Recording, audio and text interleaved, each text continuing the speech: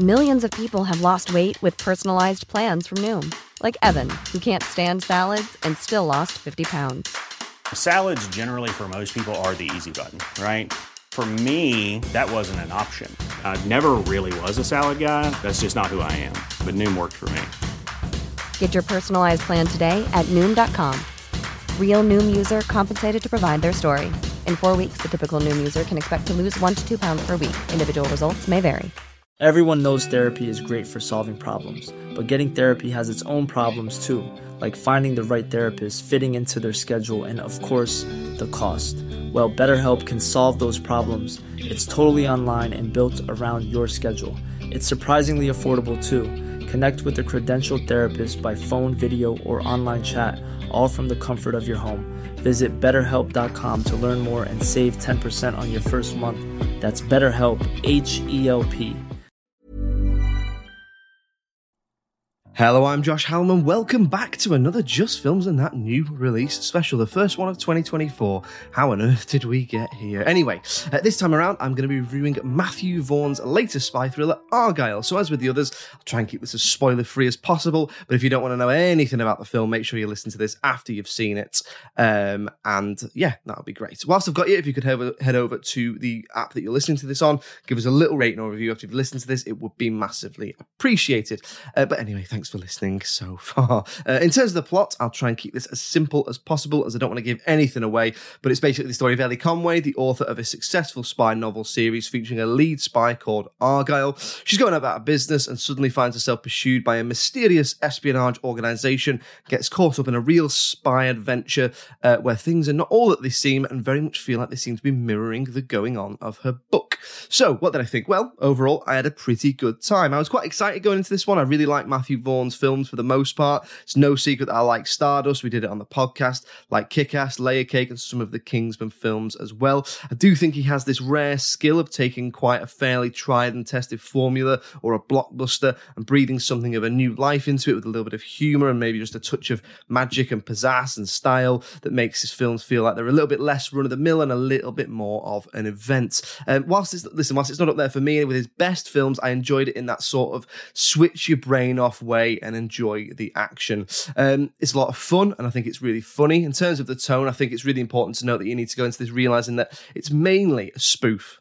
So there's lots of good winks and nods to spy films and action films that kept me chuckling along the way as I was watching it, particularly in the first half. It's got a great cast. You've got people playing real characters in the film. I don't mean real people, I mean characters in the real world and characters from Ellie's books. So you've got Henry Cavill, John Cena, Ariana DeBose, Bryan Cranston, Catherine O'Hara. Of course, a very heavily featured in all of the marketing, Dua Lipa, and the trailer as well, who a lot of people seem to be using to draw attention to their reviews, titling them things like the Dua Lipa starring whatever, when in fact she is in it very little. And I personally, I don't know about you, but I didn't go into this looking at the trailer and the film thinking, oh, this is a Dua Lipa film, she's going to be in it all the way through. I think it was very much, obvious that it was going to be a cameo, but anyway, that's just me, and me thinks that perhaps people are using it to draw attention to their work and, via algorithms and such. But anyway, that's just the cynic in me. Anyway, in the starring roles, you've got Bryce Dallas Howard and Sam Rockwell, who really do carry the film very well, both with the chemistry between each other and really well during the action scenes as well.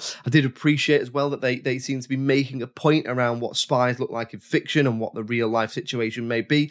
Not that Sam Rockwell and Bryce Dallas Howard aren't attractive movie stars, but they do look a little bit more normal, should we say, than the fictional soap spies that the film is displaying in the film. The action was a highlight as well for me. You have Matthew Vaughn's sort of trademark style of that hyper realism, really quick editing, really quick cuts, really swift camera work as well. It just gives that action that slightly more kinetic and brutal feel in a lot of places, so I did like that. Similar, if you think about it, it is very similar to the sort of, think about the church fight in Kingsman, or the pub fight in the first Kingsman, or whatever. It's that sort of feel with the action a lot of the way through. You do have a fantasy device as well through the film where the characters from the books are sort of appearing in real life to Ellie and are mirroring the action of the real people, and the camera sort of cuts between them, and that just adds another layer of depth to the action that did keep it quite visually engaging for me.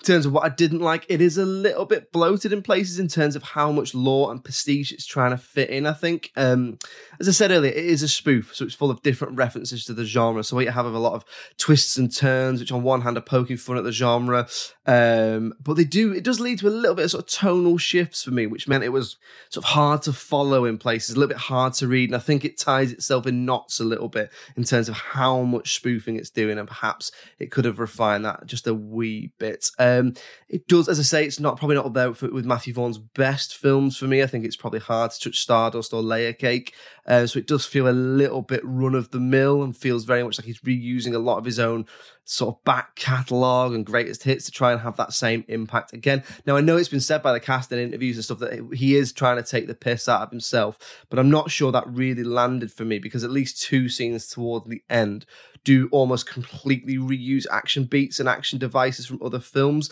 Now, there could be a reason for that, but I can't really get into it without it spoiling it. So you'll know what I mean if you've seen the film, or particularly if you've seen or read about the post-credits sequence. Other than that, the only other thing I'll say is it does make a lot of use of the newly released Beatles song Now and Then, and it very much feels like it. For me, it was probably a little bit too soon to be using that song in a way that the film is sort of presenting it like it's had a lasting cultural impact, but it's not even been out for a year yet. So that was a little bit jarring for me in the way the characters are talking about it. However, I do also get that it could be a reference to the fact that spies have access to stuff that normal people don't. So maybe the jokes that they've listened to Now and Then since they recorded it, or since they started working on it when all the Beatles were still alive and together. Listen, overall, is it perfect? No. Did I love it as much as Matthew Vaughn's other films? No. I found it a perfectly enjoyable, genre-bending, fun time, switch your brain off action. Certainly didn't dislike it as much as the other critics did. I thought it was fine. As ever, this is just my opinion, the opinion of one guy just talking to a microphone about a film for his little podcast.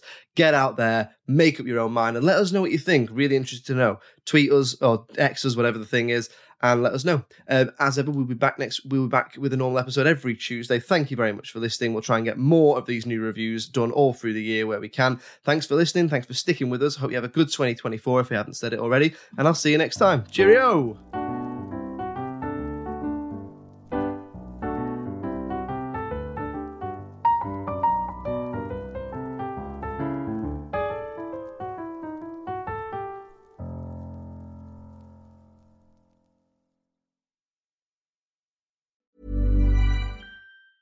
Planning for your next trip? Elevate your travel style with Quince. Quince has all the jet-setting essentials you'll want for your next getaway, like European linen, premium luggage options, buttery soft Italian leather bags, and so much more. And is all priced at 50 to 80% less than similar brands. Plus, Quince only works with factories that use safe and ethical manufacturing practices. Pack your bags with high-quality essentials you'll be wearing for vacations to come with Quince. Go to quince.com/pack for free shipping and 365-day returns.